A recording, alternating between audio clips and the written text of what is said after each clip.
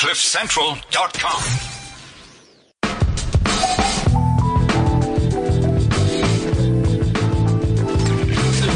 Maverick Show on CliffCentral.com. Good afternoon. You're tuned into the Daily Maverick Show on CliffCentral.com. My name is Kingsley Kipuri, and as usual, I'll be your host for the next hour.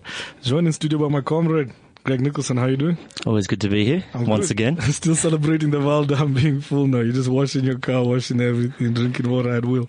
No, every drop counts. We still have to keep on saving. Come on. I'm sure you've been taking long showers. Pool parties. I've got a slip inside set up right outside my house. Just going outside, leaving the tap running. No, Kingsley. The next war will be fought over water, not oil. I'm sure that's credited to somebody, but we'll just let that go for now. Anyway, for today, we'll be talking about what's been, the news story on every, news site, newspaper for the past week, 2 weeks, 3 weeks, is this issue of social grants. Social grants are the safety net provided by the state for some of the most vulnerable people in our society. So talk about the elderly, the disabled, those needing child support, people taking in, those who are foster parents. And it's an absolutely essential state function. And sadly, we're in a situation where a lot of people are raising a lot of questions around who gets to be an agent to disperse social grants, under what systems, regulations, and framework can that be dispersed? What things do we need to put in place to make sure that these people are not being preyed upon, or there's no predatory lending or predatory marketing, and basically a lot of questions around the legality and the frameworks around that. To talk about 17 million people around the country that, given our country's history and given our current state of inequality, are marginalized in a lot of ways. So we're going to be spending the next hour talking about this. In studio, I'm joined by Koketso Moeti, who's the executive director of Amandla.mobi, a grassroots advocacy and activism organization. Koketso, thank you for coming back. We've had you on before. Thanks for having me. Wonderful. Secondly, we have Nomonde Nyembe, who's an attorney at Wits Center for Applied Legal Studies, and who's the lead attorney specifically on a case pertaining to this. Nomonde, thanks for coming in. Thanks for having me. Hi. Wonderful. Firstly, we'll actually be chatting to someone who's not in studio, who'll be joining us via Skype, who's Erin Torkelson, who's a PhD candidate at the UCLA Berkeley, who's worked extensively researching this, and also worked, aside from that, in Cape Town on land and housing rights and so on. Erin, can you hear us okay? I can. Thanks for having me. Okay, wonderful. So, Erin, recently you wrote a really in-depth and great article on Ground Up that really detailed the history of the disbursement of social grants and basically giving us a lot of much-needed context into how we got to where we are now. So I'd love to just talk through some of those things. Firstly, I'd just love to start, way back, which is, so we're talking, pre even the establishment of the, South African Social Security Agency, and, before that, how did social grants and the disbursement of that, how did that used to work? Yeah, well, I'll give you a very speedy history. Yep. Social grants in South Africa have been around since colonialism, even under apartheid, but the system was racist and exclusionary. So in 1997, there was a white paper on social welfare that tried to develop ways of extending the social security program in South Africa to everyone. And how they first did this was they put the function under the Department of Social Development, but DSD paid out grants provincially. So each province set their own terms and conditions and had their own system. And this, they found, was still uneven and inequitable. Some provinces did well, others not so well. So in 2006, SASSA was created to remedy this problem, and it inherited all these separate provincial level contracts. And in 2006 and after, there was a situation where they had contracts with All Pay, which is a subsidiary of ABSA, CPS, our current provider, Mpilweni, Sekulula, which is also related to ABSA, the banks, and the post office. So very hybrid system. And in 2011, they wanted a new single contract for a national grant payment system that reached everybody equally. And that's where we are today. Okay, so I suppose it makes sense that there would be a lot of inefficiencies with doing this provincially. There seem to also be a lot of concerns around fraud and the fraud that may occur while this was being dispersed provincially. Well, let me just say the fraud question is not actually related to the decentralization question. Okay. There are countries who have decentralized systems like Brazil who perhaps don't have much fraud. But wherever there's a social grant program worldwide, you read World Bank publications from India, all sorts of places, there's this concern that beneficiaries will try and con the system. It's a paranoia that they'll duplicate themselves and get multiple social grants. And even from the white paper on social welfare in 1997, you see this crop up. And in the recent parliamentary debates, this specter of fraud and these beneficiaries who are getting more than one grant, more than what they so-called deserve, comes up a lot. And so because of this, the solution is seen to be that we need a national register of social grant beneficiaries that's linked to their digital fingerprints that can be searchable, so that when somebody comes to enroll for a social grant, you can search their fingerprint against all the other fingerprints and make sure they're not already in the system.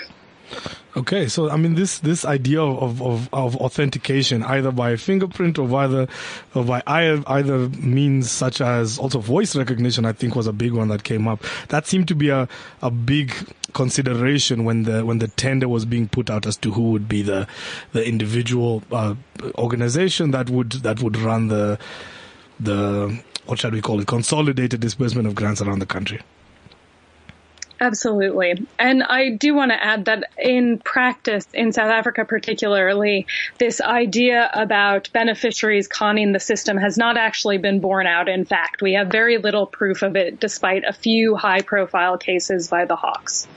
Okay. Now, specifically, once we have this is now 2011, 2012, and we have the actual consolidation of this, and you mentioned CPS is now the person who's elected to be the disburser of this nationally.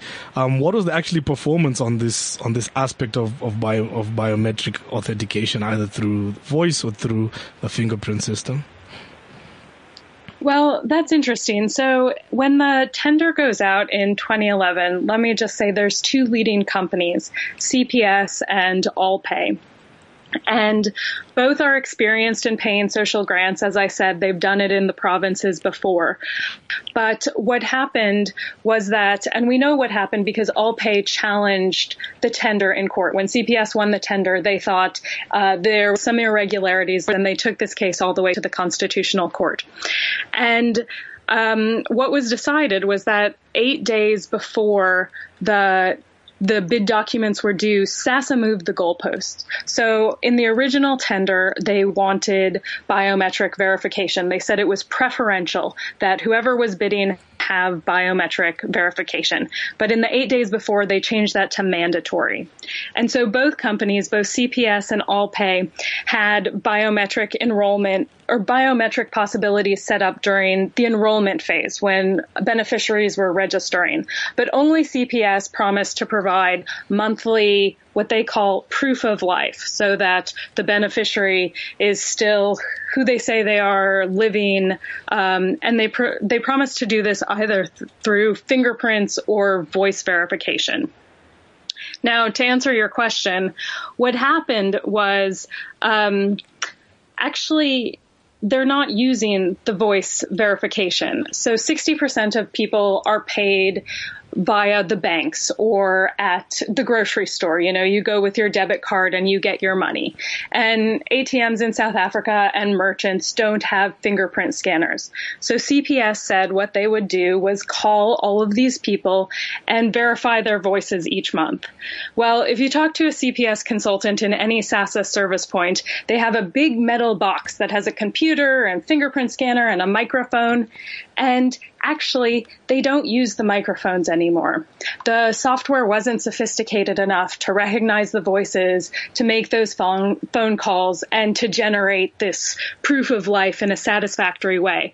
So essentially, they're doing exactly what AllPay had proposed, taking the fingerprints, and that's about it. Also, just to say, during the re-registration process where beneficiaries were re-enrolled between 2012 and 2013, 150,000 people did not re-enroll of 17 million. That's 1%. And they didn't enroll perhaps because the process was cumbersome and confusing, as SASA admitted. So the new biometric system that CPS created didn't actually catch anyone doing anything fraudulent. It just excluded potentially 150,000 people who were previously receiving grants. Okay. Now, one other thing that you've mentioned is that once this was consolidated, now there was a pretty complete or pretty comprehensive national register of grant holders, and it included information like ID numbers. You've mentioned the fingerprints that had to be collected.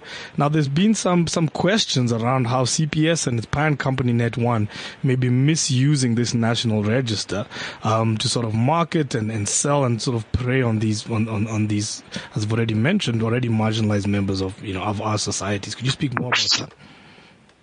Sure, absolutely. It's in the very terms and conditions of the SASA card, and I'd like to read those to you.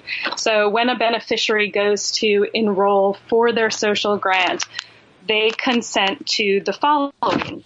And I quote, "You consent to us to send marketing material from us," that's CPS, "and our affiliates to you if you elected to receive the same during enrollment. And secondly, you consent to us to provide your personal information to third-party service providers, subsidiaries, and affiliates." And so by enrolling for a social grant, beneficiaries find themselves passively opted in to a situation where CPS, their parent company Net1, and all of the other companies Net1 owns, which include a loan company called Moneyline, an airtime and electricity service provider called Umoja Manje, and a funeral life insurance company called Smart Life. So I've never met a beneficiary who has seen these TNCs, and I've hung out in a lot of service points and pay points, and I've never seen hard copies of the TNCs there in English or in any home language. And so even if every CPS consultant read this clause to the beneficiary in their home language, at that very moment, they're thinking about their social grant. They need to get this money. They'll consent to just about anything. And this is not just a theoretical concern. I mean, in your research, and as you've accompanied beneficiaries to get their grants, you're saying there's a lot of complaints and a lot of concerns around deductions that they're facing, and they're finding that the grant they're supposed to receive is not what they're expecting. Absolutely. This works differently for different people, so it's hard to generalize. And the Black Sash has done great work documenting this through all of their partner offices around the country. But basically, you have these three linked bits of information: your cell phone number, your bank account details, and your biometric details. And so what's happening is a company like Umoja Manje might send a free promotional airtime SMS. And by replying to that, without entering any other information, your bank account details, anything, just simply through the sharing of this information between companies, maybe monthly deductions start coming off your account when you thought you were just simply signing up for something free. The Moneyline loans, I've met people who have gone for a loan to Moneyline, but then that loan becomes conditional on taking another product, like an Easy Pay payment card or a Smart Life insurance policy. So Serge Bellamont, the CEO of Net1, says that his products are incredibly popular. And perhaps that's true. Certainly there's been a big uptake, but the way these companies work is they bundle products. So if you're a person on a social grant and you really need a loan for Christmas to cover some expenses, you might then also get another few products that you don't want or need. And every month, then your receipts, which have timestamps on them, show how these things are deducted. So your MoneyLine loan, your Smart Life insurance, your airtime and electricity come off in the exact moment that your grant is paid. So that maybe 30%, 50%, even 100% of your grant disappears immediately. It's a brilliant business model. There's no risk of default because all of these products are linked to the payment of social grants, yet MoneyLine still charges 30 to 40% service fees on its loans. And if you try and stop any of these things, it's nearly impossible. There's almost no customer service. And what are you seeing as sort of the real world impact on this, of somebody getting half 20% of their grant that they're expecting at the end of the month? What are you seeing as the impact on this on your beneficiaries? Well, social grants have been studied extensively in South Africa and elsewhere. And in South Africa, there's really famous reports showing how with a child support grant, for instance, kids are taller, better educated, have better nutrition. But all of these studies have been done prior to 2012 and the takeover, the new system, this new contract. And I think what we'll find is this data will change and is changing. I met a woman last week in Ceres, I'll call her Sophia, and she has 3 child support grants. She should get $10.80 a month, and she uses that money mostly for childcare. And then she goes to work on the farms and earns another $7.35 a month. And she can get by with this. The social grant actually enables her to have her job as well because the social grant covers care for her children. But between October and December last year, 2016, she got only about 30 or 50 Rand of her grant every month. And so she had to beg some money from her cousin just to eat. And she got so little money, or could mobilize so little money, that she had to make a horrible choice that nobody should ever have to make. She could either feed her 2 older kids, an 8 and a 13-year-old, or she could feed herself. And she chose her 8 and 13-year-old. She didn't eat herself. She stopped producing milk. And so her baby dropped from 11.3 kilograms to 8.8 kilograms in 3 weeks. Her child lost 2.5 kilograms in 3 weeks' time. And when she was at the clinic, the sister threatened to call the social worker if this didn't stop by the next appointment. And this is not negligence. This was a woman faced with an impossible choice because of this social grant system and the deductions coming off her account. Erin, I don't think there's much more to add on there. Thank you so much for the important work you're doing and for giving us some much needed context on this. Thanks a lot. Wonderful. Great to be here. Wonderful. Thank you.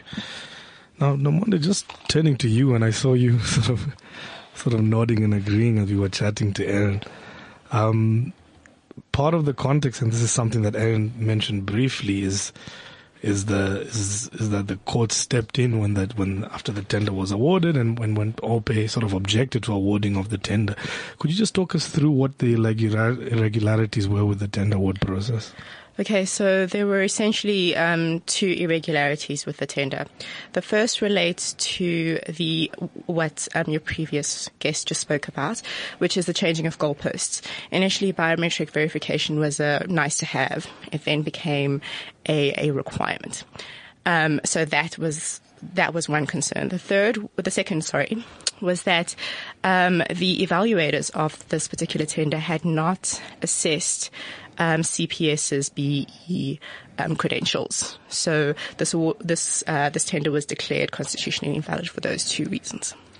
Okay, so once this now ruling was made, what was the obligation of the Ministry of SASSA? What did they then have to do now that this ruling was made? Okay, so it's a bit of a complicated process. There were 3 judgments in total.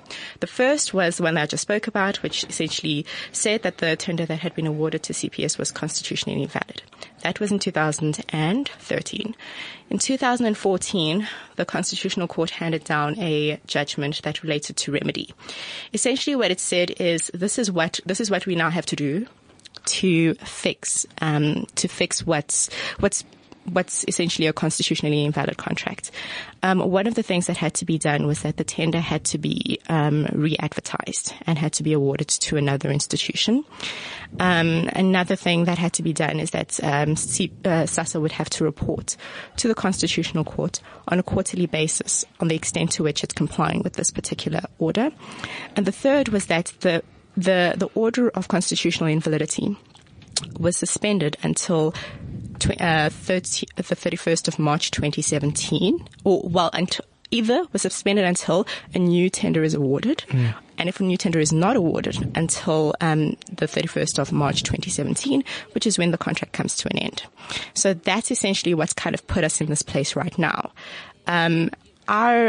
Our knowledge of previously was that this particular contract. Okay, so following the second judgment, reports were made to the Constitutional Court on a quarterly basis as required. Eventually, in October 2015, SASSA reported to in November, SASSA reported to the Constitutional Court that they're actually not going to award the tender because there were no compliant proposals that were actually received. So they're going to continue their contract with CPS until the 31st of March 2017. Okay. Which is the deadline. That's the when. Yes. Okay. Yes. So this is when the contract is actually supposed to come to an end. Yeah. But what they also told the Constitutional Court is following the 31st of March 2017, from the 1st of April, they are now going to insource the distribution of social grants. Mm-hmm. So as opposed to having another contractor distribute social grants, they themselves, as SASSA, will distribute the social grants. Okay. So the Constitutional Court then did away with its supervisory authority. It said you don't have to do progress reports any longer because this contract is going to come to an end on the 31st of March. On the 31st of March, the constitutional invalidity is also going to be reignited because it was suspended until then. So that's what happened in 2015. So I don't know if you want to know what happened following that. The Department of Social Development did they did 3 reports to Parliament. The first was in November, the second was on the 1st of February, and the third was on the 22nd of February. The one from the 30th of November indicated that they would still be in a position to insource the distribution of social grants, even though a number of deliverables that were required had not actually been met. Okay, so they were not on track, but they were saying they were. They were absolutely not on track. In fact, an opinion was obtained from Trendgrove, which we attached to our papers, to Black Sash's application, that indicates that they would not be ready. And then they appeared again on the 1st. They said at that point that they were going to actually put in place a new or extend the existing contract with CPS. So what that means from a constitutional invalidity point of view is from the 1st of April, if this existing contract continues, it's constitutionally invalid. Yeah. So that's where we're at. Okay. That's where we're at. I love the conclusion. It's like, that's where we're at. Constitutional invalidity. What can I say? Just, one of those things. Yeah. Now, another thing that's playing out in all the, what we have is a legal framework, and Koketso, you've been following this quite closely, is the sort of political relationships, specifically between SASSA, between the ministry, between the media. Now, in a time where I suppose Nomonde and her team have been watching to see, are we on track? What have you been seeing as the sort of the political response and the political movements to try and remedy the situation over the past couple of months, even years? I think it has been completely shocking. The fact that this country has been distributing social grants for such a long time and is still outsourcing this function should completely floor us all. And just a bit of context, right? I think it was important for you to start the show with the historic background of social grants. There's a misconception that goes around as far as grants are concerned. The idea of entitlement. Why should we be distributing? We are merely expanding a service that has always been existing to people who were excluded. And this is so important.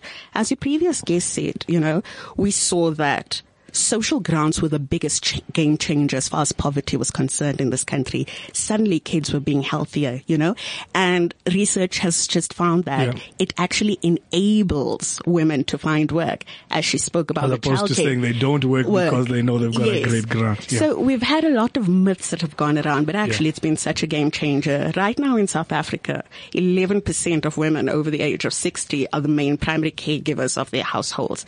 These women become like parents twice, right? Yeah. They're the parents of their unemployed children. They are the parents of their grandparents. Yeah. People make do with exceptionally little, but that little is being preyed upon should just really completely frighten us all. So now, just what's been going on, we should be talking about the language that we've seen recently, right? The language of radical economic transformation has been appropriated by the ANC. But at the same time, here they are going with a company that has been authorizing unauthorized deductions on grant beneficiaries, right? And is known for fronting. So for us, it raises so many questions. Why were they so determined to ensure that this company got the grant? But at the same time, there's been all this obfuscation that's been going on, right? The evading of questions but last night was very interesting to hear our own president talk about how the minister should not answer questions because it feeds speculation. Actually, if we had answers, if we knew what was actually going on, we need to be taken into their confidence and be told that, guys, this is what is going to happen. This is the plan to ensure that this contract is not extended beyond this time. The fact that we find ourselves in a crisis, whereas we've been assured consistently that there's a plan that's coming up, is completely shocking, and that this is the response to it. It's just shows weak leadership, shows a lot of flaws, but it also raises interesting questions, right? And then back on the biometric stuff. This is so important. We live in a day and age where personal data is so important. The fact that was a clause on the card, and the fact that subsidiaries have access to this and can make it accessible to others is completely shocking. This is information that should be confidential. We live in a day and age where your personal data is so important. May I just add something to the deductions question? In October of last year, well, actually in June of last year, Net1 and its affiliated companies actually lodged an application against DSD and SASSA. Mm-hmm. This was an application in response to SASSA and DSD's attempt to stop the deductions from actually taking place from people's accounts. So in May of last year, they published regulations that essentially said you're not allowed to make deductions on people's social grants accounts. Okay. In June, Net1 and its affiliate companies, Smart Life, Finbond, and I don't remember the third, Information Technologies.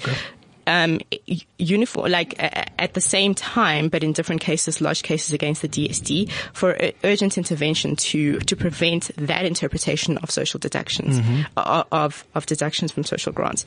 Following that, DSD then lodged a criminal case against Net1 and its affiliates, saying that they're actually contravening the law.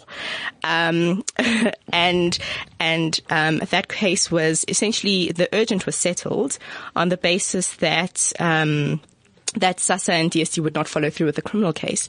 But the case itself, the substance of the case was actually heard in October of 2015. So I do think it's a little bit more complicated than just a sort of corrupt relationship between the DSD and SASSA. I think on some level, the DSD is trying to kind of prevent deductions from taking place. And there is pushback from the Net1 affiliates on that particular endeavor. I'd also jump in here and say that when the government intervened, the department in particular, right, it was not an act of benevolence. Since 2012, Black Sash has actually been collecting evidence of deductions, right, and has consistently approached the deductions.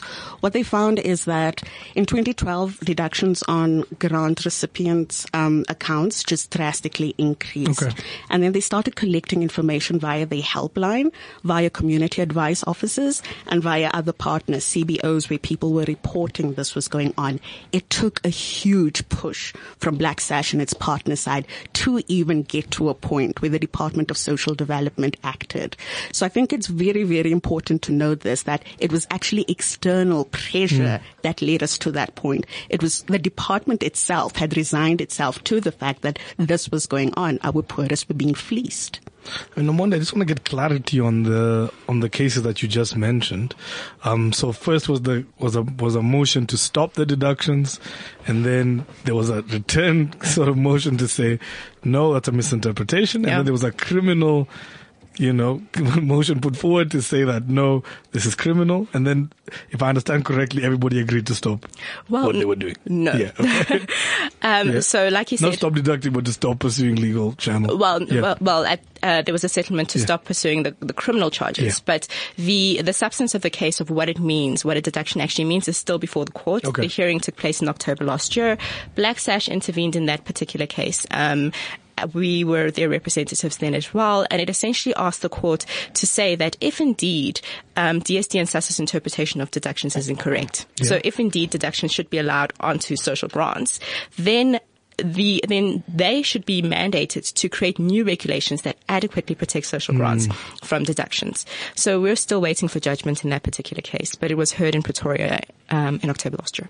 Okay, wonderful. Okay, so something you mentioned, when you first started speaking, was just the idea that it's a disgrace, or it's disgraceful that this long into our provision of social grants that we still need to outsource. It almost sounded like you were saying that, given that this is being outsourced to private companies, that suddenly we're leaving ourselves open to situations like this, where private, for-profit making entities will naturally find opportunities to make more money as they deliver these services. Is that fair to say? Yes. So we must understand that a lot of corporates operating here are ruthlessly profit maximizing. That is without a doubt a given. But also the service level agreement that was entered between SASSA and CPS in 2012 was also quite dangerous, right? The clause that she was talking about, and the fact that it saw it had an opportunity to give its subsidiaries, some benefits. So number one is the issue of profiteering from social grant recipients. That in itself is such a huge question.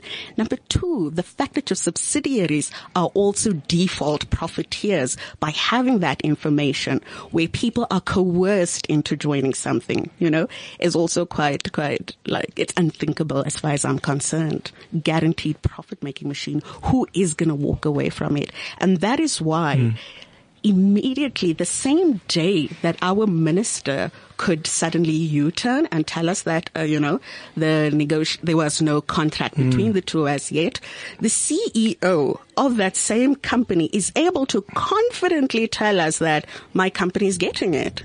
He's not going to let it go. It is a money-making machine. And clearly he knows more than we're being told. From our own elected officials. We have a CEO of a company reporting to the stock exchange and investors much more than our ministers are telling the public. Exactly. And this is why Zuma's comments last night was so shocking, because what he talks about is feeding the speculation is actually not. It's all this obfuscation coming from the state we trust, and then getting another message from, the company that's responsible for a lot of the problems we are facing, telling us a different thing. That is what's fueling speculation, I want to be taken into the confidence of my state. That is the state that we all give our taxes to, and they are fundamentally accountable to us, versus Bellamont, who is accounting to shareholders and people who are profiteering. I mean, we saw at the prospect of this grant being renewed, right? The shares just went up, After a time when it looked like the company was not going to get it, there was, people were told, it's better to sell your shares. And then suddenly, wow, it's a cash cow. And just speaking of confidence of the state and them sort of reassuring us, there seems to be some really, really worrying things going on. I mean, we saw the Director General resign last week. You seem very sheepish about this. Why? I would rather not comment on that. Okay. I would love to hear your views. Okay, sorry. If anyone listening, there's a really odd mood in the studio. I think I said something wrong. But I mean, Greg, you've been following this also, and we saw the resignation and the minister not able to answer as to what's going on. And there's, at least from me, seems to be questions as to who's actually driving the renegotiation, who is deciding, because it seems like a lot more is going to the minister herself. To be honest, I think all we have is questions in this case.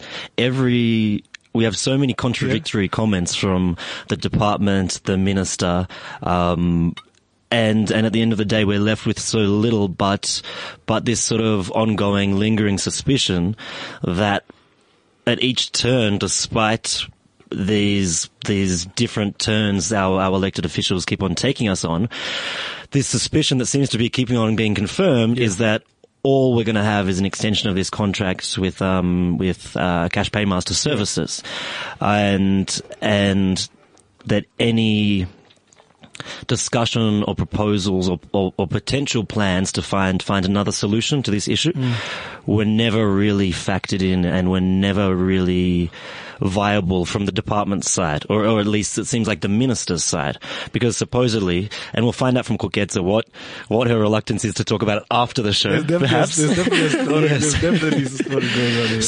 So from what it seems like, the Director General of the department resigned after clashing with the minister on finding the different possible solutions to this issue. Yeah, and that was supposed to be the accounting officer in charge of renegotiating. And if that person is saying, I can't work under these conditions, but pretty much we have to wonder what those conditions are. And he's basically said that. I don't think he hasn't spilled the beans as to the details of exactly what happened. Yeah. But I think in time, hopefully we'll find out more exactly as to why there just seems this relentless push towards CPS and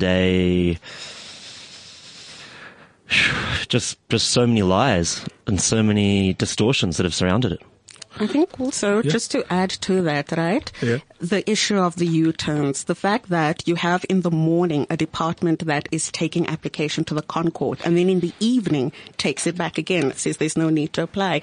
We have seen, on multiple occasions, we have seen stories change in a single day.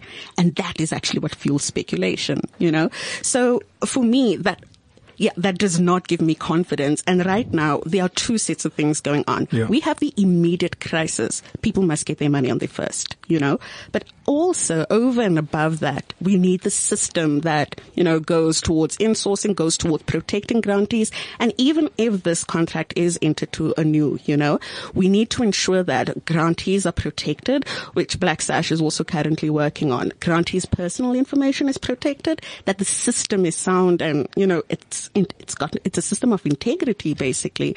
So these are some of the more immediate, medium-term, long-term stuff. And it was good to see, not good because we don't know if there'll be a U-turn on it, right?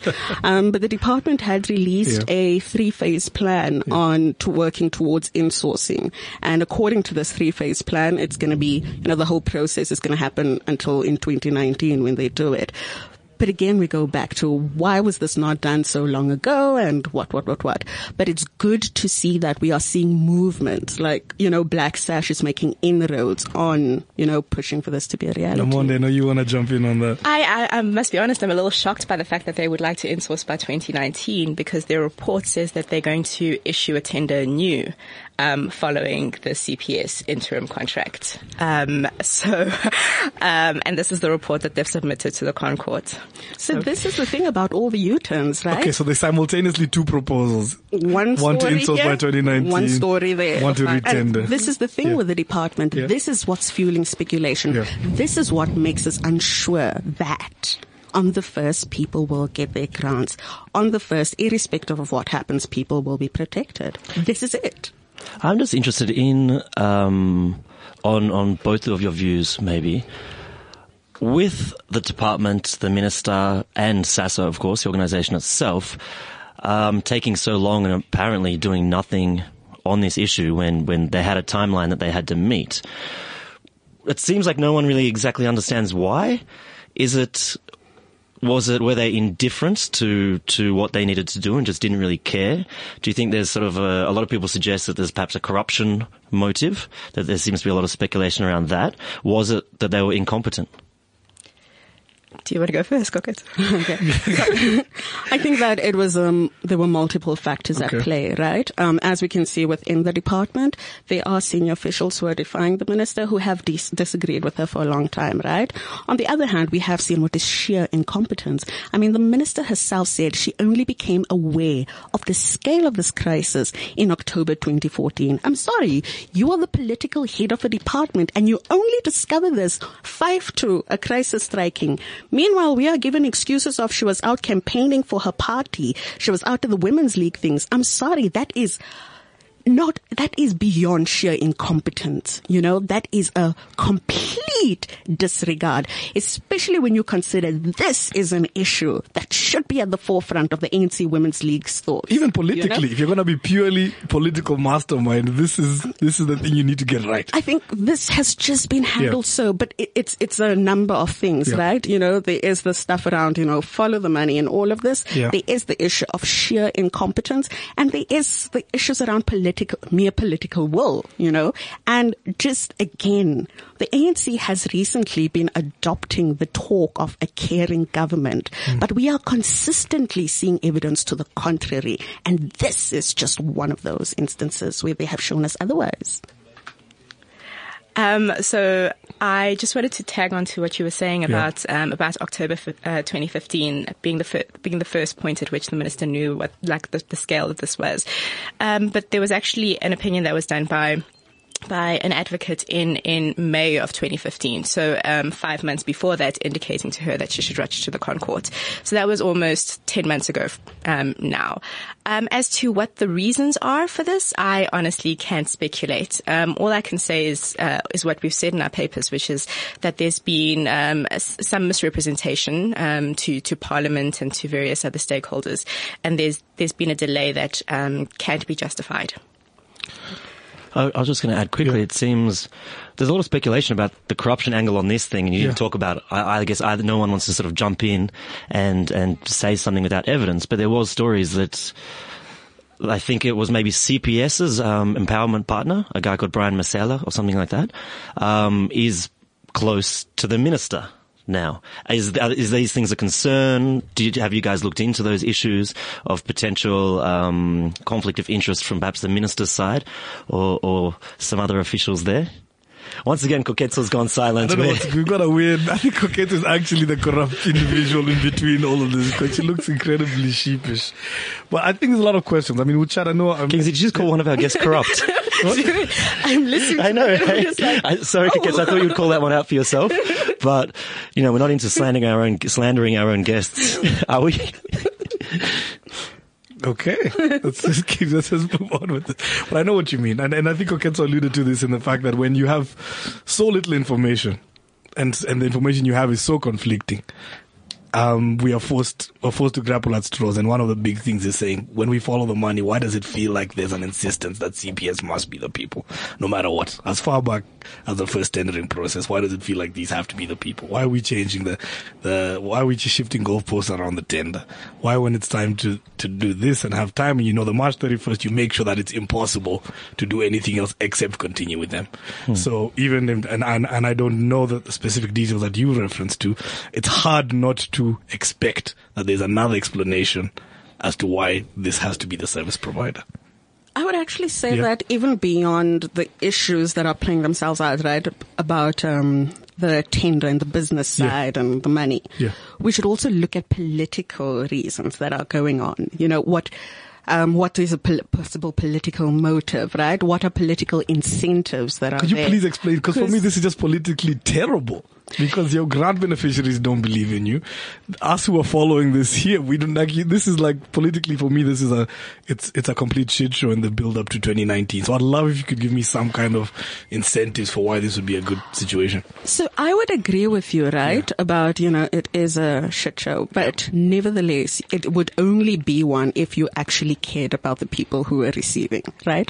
And throughout all of this, we have seen that those are the last people who matter. No, not about the people, about the votes. No, I am. Okay, you're getting this. So it's not necessarily, when I say political, I'm not necessarily referring to about, getting votes or not getting votes, I'm talking about possible inter-party clashes between people, and how just anything in this country has been instrumentalized. It becomes a weapon for people to use, bash others on the head with. The fact that we are being held hostage is an interesting weapon, or potential weapon at least. Nomonde, before we sort of finish, why don't you just start taking us through what will happen from here? You guys have a court date set for the 15th, I think, and you're filing papers this week. So we filed papers last week. Any opposing parties, so we've cited the minister in her official capacity. We've cited the CEO of SASSA. We've also cited the Minister of Finance and Treasury and CPS, and then the information regulator to speak to some of the issues around the protection of personal data. Our application was filed on the same day that SASSA's initial application, which eventually was withdrawn, was filed. This was on the 28th of February. The court handed down directions last Friday saying that the matter is going to be heard on the 15th. Answering papers had to be in by 10 o'clock today. Only one has been received by CPS. And our heads of arguments have to be in on Friday and the respondents on Monday. So I don't know, hope to see you guys in court on Wednesday. And in terms of how this plays out, what is your view of how this is going to work? Will the Constitutional Court, are they sort of bound to now, because they're being sort of held over a barrel of a gun, to approve the planned CPS deal, and how does that work with your own case?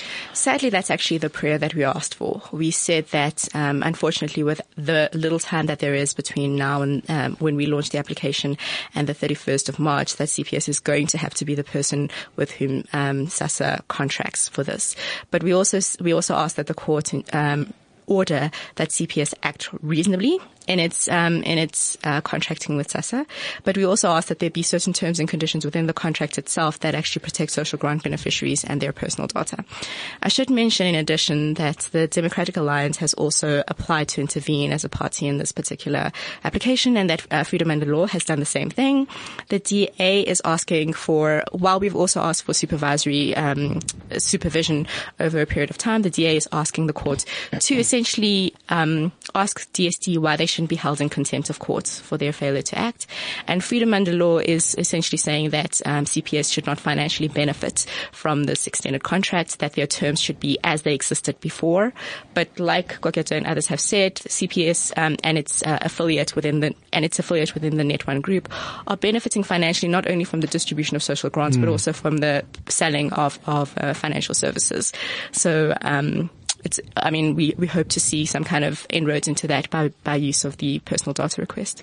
Okay, so if the Constitutional Court now approves this contract and might put in a few different conditions in place, what's to stop?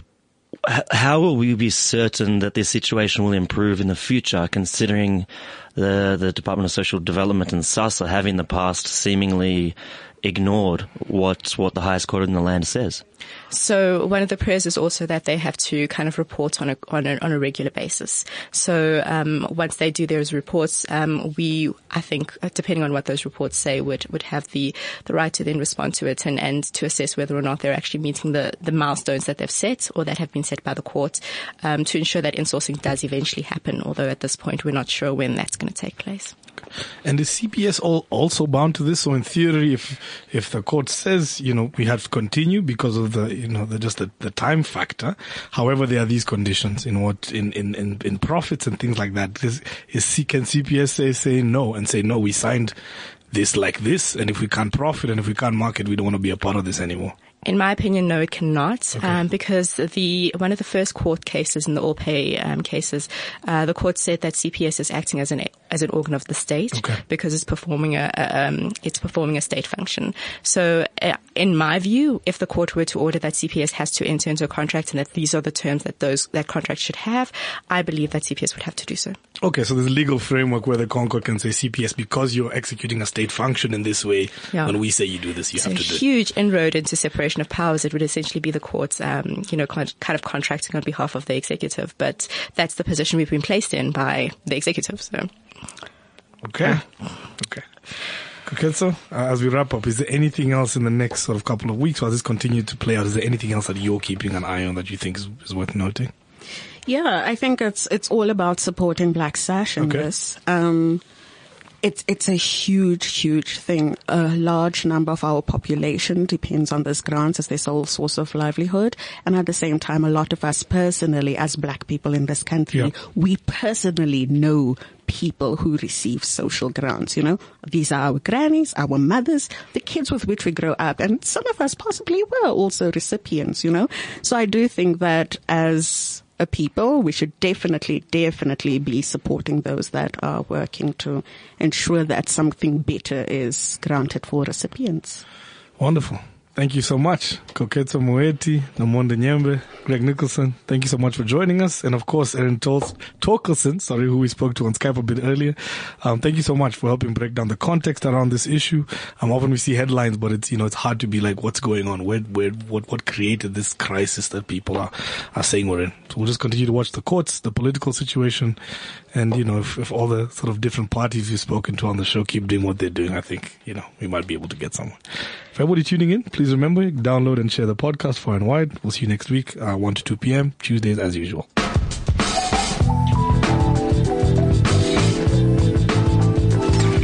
Daily Maverick Show on CliffCentral.com. CliffCentral.com.